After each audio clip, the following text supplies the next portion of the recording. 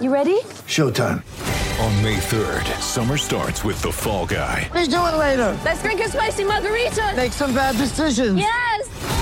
Audiences are falling in love with the most entertaining film of the year. Fall Guy. Fall Guy? Fall guy. That's what the poster said. See Ryan Gosling and Emily Blunt in the movie critics say exists to make you happy. Trying to make it out? Nope. Because I don't either. It's not what I'm into right now. What are you into? Talking. Yeah. The Fall Guy. Only in theaters May 3rd. Rated PG-13.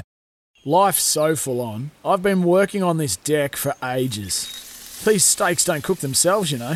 Life's good with a Trex deck. Composite decking made from 95% recycled materials that won't rot, stain or fade. Trex, the world's #1 decking brand.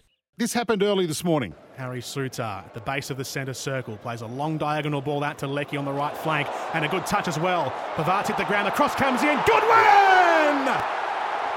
Craig Goodwin has the opener. Australia 1-0 up on the French.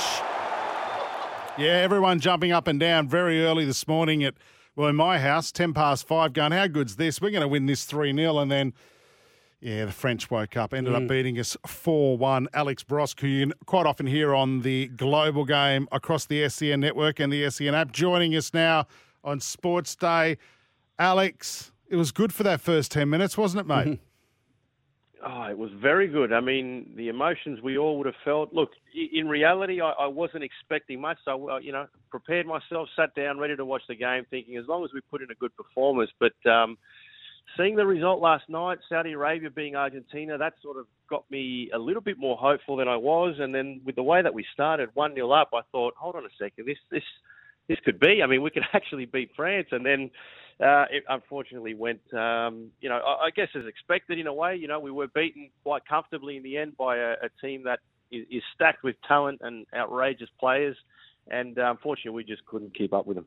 Yeah, Alex, but we could have, quite. I know they scored a couple of goals in that first half after our first one, but we went very close to levelling the scores. Had that happened, I'm not sure who it was, but hit the post. Could it have been a different story in the second half if they went in 2-2? Maybe a little bit more nervous, the French? Look, I don't know. I still think they ran over the top of us in that second half. I think what it definitely would have done, because I remember the moment and thinking, if we'd equalised there just before half time, I mean, the lift that it would have given the players. You go into the sheds a completely different player. You go in thinking, hold on, we're tied with France here. We've scored 2 goals against them. They're definitely beatable. We can get something out of this game. Instead of going in the way they did, thinking, right, we went up, after 20 minutes it all went south and this could end up getting ugly. So a completely different mindset going into the halftime change. It could have changed things, but I still look at the quality that they have and the way that we ended up playing in that second half, which was pretty much just sitting back, that in-your-face style, that aggressive, game plan that Arnie wanted to or told us he was going to play in making the French uncomfortable.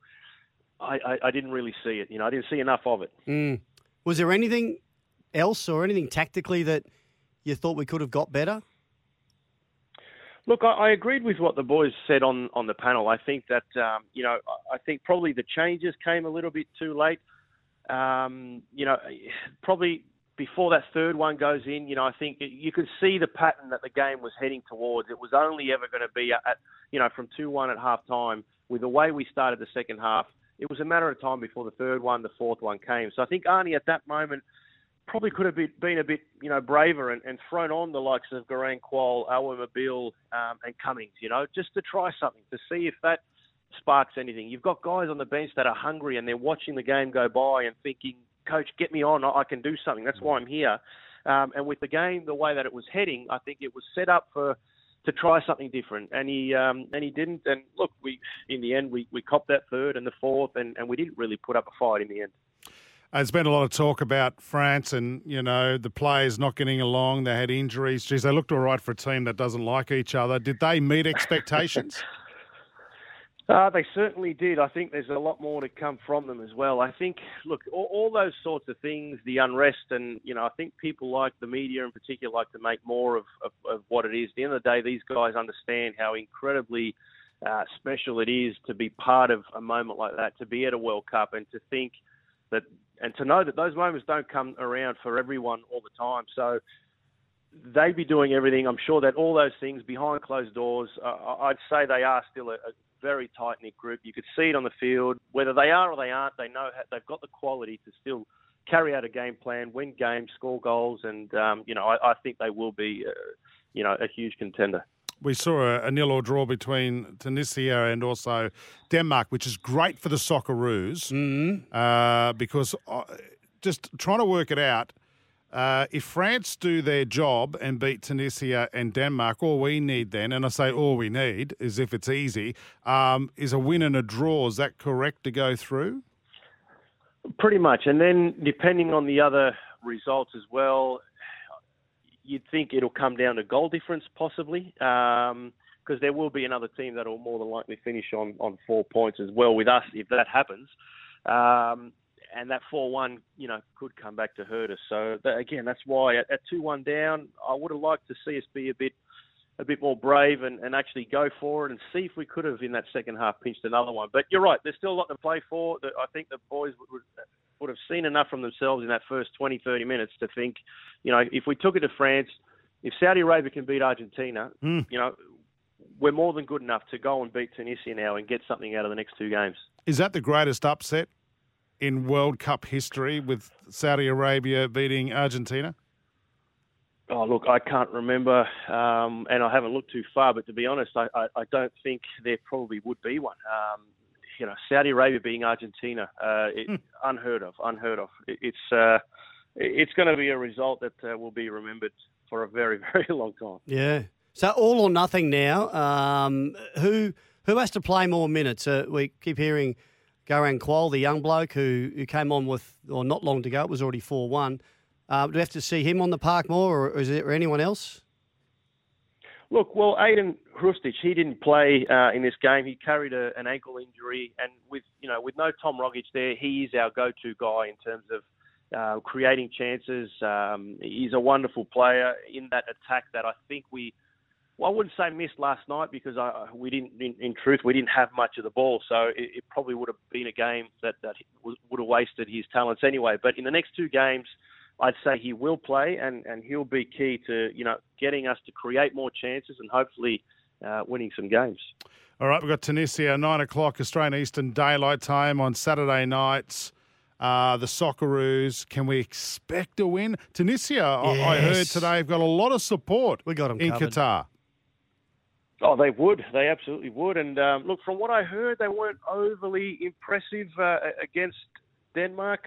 Look, I think we can. This is the game, right? Tunisia is looking at us as the team that they've got to beat. 3 points for them, and we're looking at them the same way. So it's going to be an incredible game. The time for us here in Australia is perfect at 9 o'clock. And look, I definitely think that I'm more hopeful now and more optimistic now than even before the France game that we can get something out of this game. All right, Alex Brosk from the Global Game. Of course, the Global Game's coming up after us.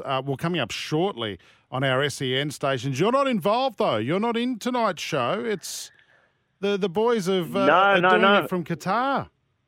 Exactly right. So Simon got himself a little trip away. Where's your trip? Great. It gives me time to. Mine, unfortunately, is down to my couch and back, and that's about it. So I get to watch, enjoy, just like everybody else, which is good. I'm actually grateful for the time off, just to get to enjoy the World Cup. We've got Simon Hill and John Kosmina in Qatar on a junket. We've got Scott Sattler in New Zealand on a junket. Think of Alex Brosk. Come on, everyone. He's had his junkets, World Cups and Olympics and everything else. Hey, mate, thanks for your time on Sports Day tonight, and good luck. Come on, the Socceroos on Saturday night. Thanks, boys. Thanks for listening to the podcast, and don't forget you can listen to Sports Day every day from Monday to Thursday, 6 p.m. or 5 p.m. Queensland time. When making the double chicken deluxe at Macca's, we wanted to improve on the perfect combo of tender Aussie chicken with cheese, tomato and aioli. So, we doubled it. Chicken and Macca's, together and loving it. Ba-da-ba-ba-ba. Available after 10:30 a.m. for a limited time only.